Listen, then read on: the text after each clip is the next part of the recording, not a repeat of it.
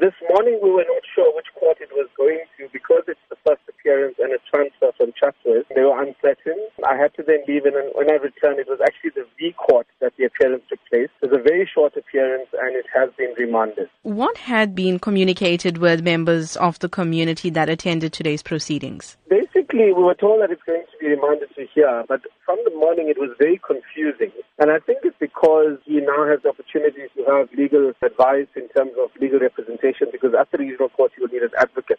But there was not much communicated with us, I must be honest. People that were here were a bit confused. Even journalists were confused because we didn't know where the case was going to be heard. What's your expectations of this case? That he will be found guilty and he will be receiving the maximum sentence in a sexual offences case. It's a bit too early to say. I mean, the fact that he has been arrested and he is awaiting trial, for me, I have faith in the justice system.